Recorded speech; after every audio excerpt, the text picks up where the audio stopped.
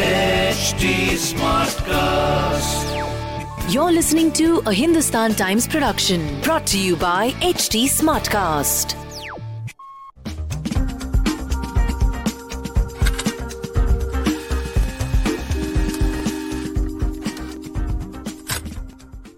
Hello and welcome to the special broadcast. We are now joined by Dr. Ashish Jha, who is the Dean of Brown University and who has also been writing articles in the international press because he's been advocating for a greater role that America should step in and help out at this moment of crisis for India.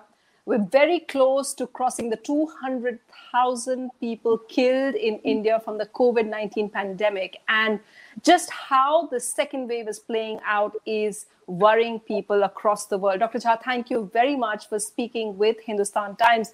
I want to just ask you, did you see this coming? Just a few weeks ago, it seemed like the world was celebrating India as the vaccine manufacturer for the world. And now we're looking to everyone for help with what's happening over here. Yeah, unfortunately, I think many of us saw this coming. Look, by mid-February, certainly by late February, you could start seeing cases beginning to rise. And by early to mid-March, I would say it was very clear that India was headed for a very severe second wave. And yet there was no action. There was the rallies continued, no real efforts to do public health mitigation until the numbers got horrible. And that's where we are now. So if you wait this long in this pandemic, one of the lessons of this pandemic is you wait too long and you're going to have a much, much bigger crisis on your hands. It's very unfortunate. India could have easily stemmed this by acting a few weeks earlier, but here we are now. And of course, we have to find a way to move forward. Could you elaborate on that, Dr. Jha? You're there in the East Coast of America. You're saying in February, and I have to say, being a journalist here in India, of course, I'm not the health policy person, but being the political editor over here, we didn't really see this. So what were those signs which were so obvious to do, apart from some of the numbers, what could have been done? Yeah, so a lot of it is the numbers, and a lot of it is what was happening. So I was looking at India, and I was looking at pictures of mass rallies. I was looking at other activities, the cinema halls opening up, cricket stadiums, and I just thought, the pandemic isn't over. This is very concerning. And then in the numbers, you could see, on February 8th or 9th, the number of cases in India bottomed out at about 10,000. That was very, very low, of course. And then 2 weeks later, it was up to almost 20,000. That's a doubling in about 2.5 weeks. For those of us who have been watching this pandemic, that's a very concerning sign. Now, I can imagine 20,000 people can miss it. But within a few weeks of that, by the time you get into early March, those numbers are starting to climb. At that point, alarm bells should have gone off. People should have started changing behavior. Policymakers should have started changing behavior. And then certainly by mid to later part of March, I and other people were on TV saying, this is a problem. We're heading for a second wave. There was still not enough action. So it's a combination of watching behavior and watching the numbers and getting very worried that this is where India was heading. So it's clear you're saying it's not just the policymakers or the politicians who are holding. You're speaking specifically about the rallies, and that has been a cause of concern. So here's what I want to ask you, Dr. Jha, because I think your family is from Bihar. Why is it that, we saw those rallies taking place in Bihar as well, but we didn't see this kind of impact after that? Do you think that because of this, because that was also in the middle of a major heist, September, October, at that time where Bihar elections were going on, and do you think that policymakers, because of the kind of lack of a pushback at that time or a fallout at that time, that the election commission or those organizing the election just thought, well, if Bihar was okay and we survived, there was no kind of, there weren't people really falling sick post Bihar elections, we should be fine with these state elections as well? Yeah, I think that probably contributed, and that makes sense to me. Look, no one piece of information is ever alone. The other third factor, of course, is that by February into March, you were starting to see a major wave of infections in Europe. You were seeing it in Brazil. You were seeing it in other parts of the world. The UK and the US were coming off of major waves. A lot of this being driven by B117, the variant originally found in the UK. So India should have also had a perspective of, again, we live in a global economy. So maybe last fall, those variants weren't so pronounced, but now they were starting to become more common around the world. Also sets India up for risk. Again, you can look at any one piece of information and ignore it, and I think reasonable people would. It's when you put the whole thing together that by late February, early March, I think it was starting to become really clear. And as I said, many of us by mid to late March were sounding the alarm that we really do have a problem. So you'd agree with Madras High Court, which has now said that the people in the poll panel should be charged, they're culpable, they're responsible for murder. They should be charged with murder for holding elections like this and having rallies like this, because it was only much, much later, middle of the month, when they stopped, when political parties themselves decided that they're not going to have big rallies. They still had rallies, but they didn't have ones like that. Yeah, I mean, again, I don't want to get into the politics of inculpability. I do think policymakers, the best way I believe policymakers are held to account is by the ballot box. But I do believe that policymakers should have acted earlier. That, I think, is clear to every expert who's been watching India, is that action should have been taken earlier. What happened with Kumbh Mela was, I think, really irresponsible and caused, I'm sure, has been a major source of a lot of the infections across the country. So there are many, many contributing factors, not just one thing. It's not just the political rallies. And that it's a real problem. But the bottom line is, here we are now, and we have got to find a way to get through this period. I am very worried about what the next few weeks will bring. And we've got to find a way to save lives and reduce suffering as much as possible. Let me ask you about the piece that you wrote in the Washington Post. And I know that the policymakers in America, they consult you as well. They're obviously reading what you're writing as well, Dr. Jha. Do you think in the last couple of days, we've seen the US finally responding? Initially, they were saying, look, we have to take care of our own domestic concerns because US has been hardest hit. Perhaps because of the kind of pressure that people have put on them, Joe Biden got on a call with Narendra Modi. Do you think that they're finally responding, or do you still think they are, lax in their response to what's unfolding here in India? No, I think the U.S. administration, I think the Biden administration is taking what is happening in India very, very seriously. And there's lots of signs of that. It's the president speaking out. It's the vice president speaking out, the secretary of state. When you have all of the major leaders all publicly talking about something, that means it has reached the highest levels and they're taking it very seriously. I am very, very happy with the list of things that they are doing.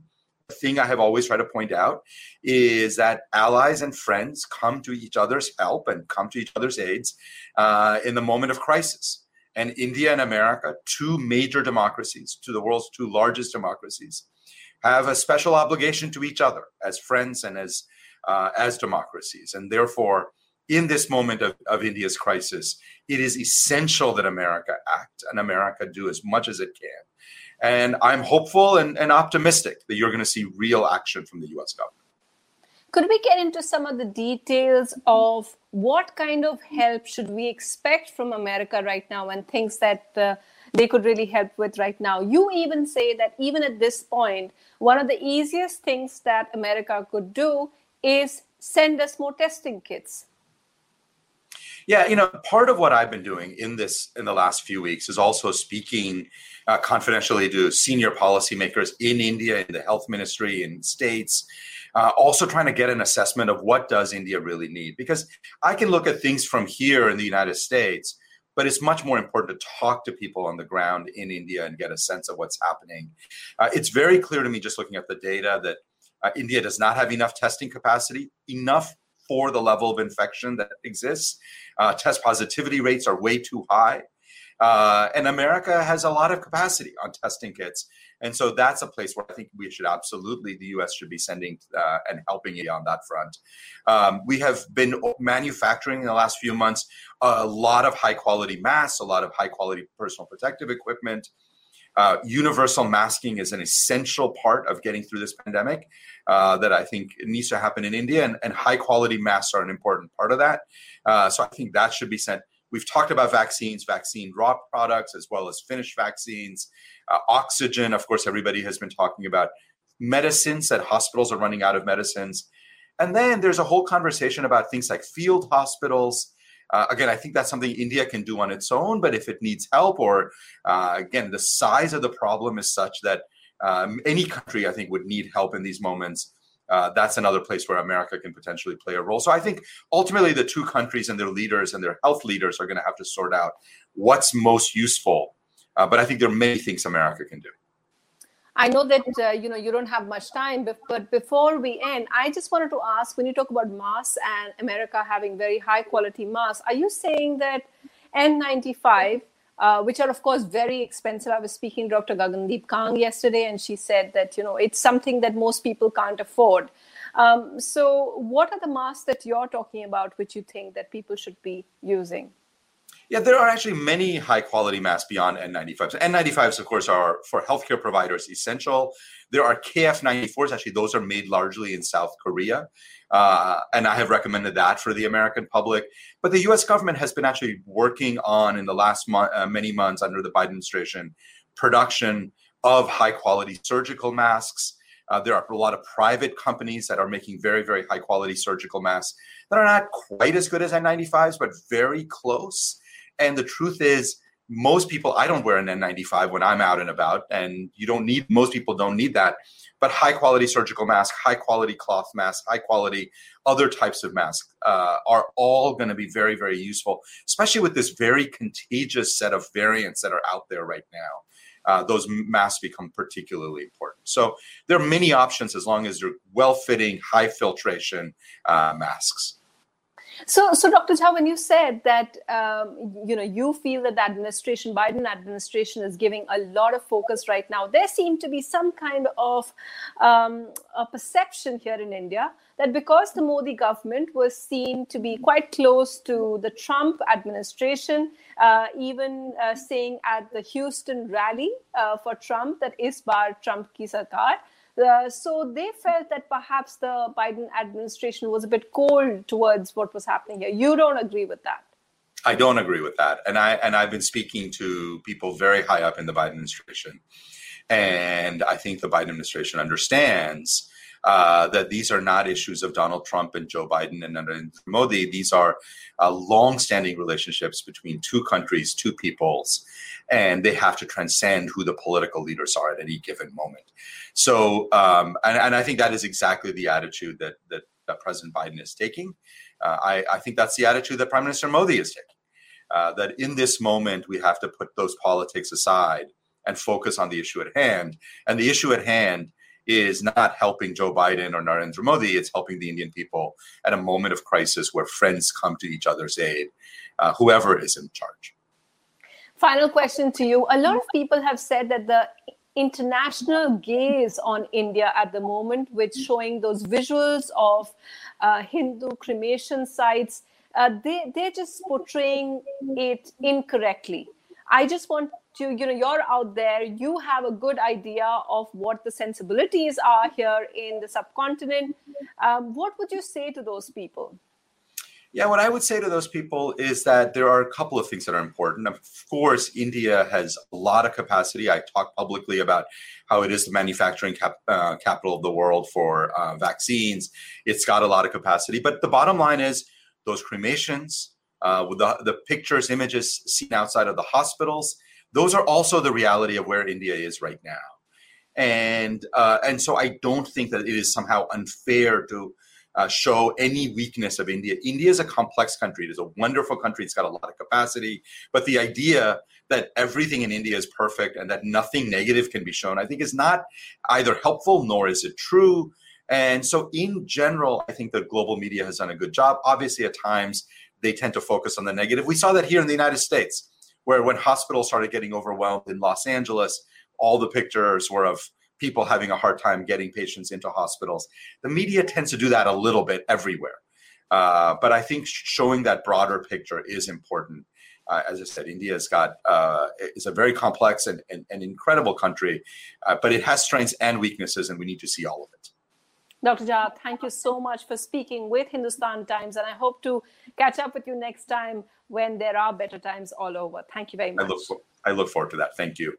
Thank you, sir.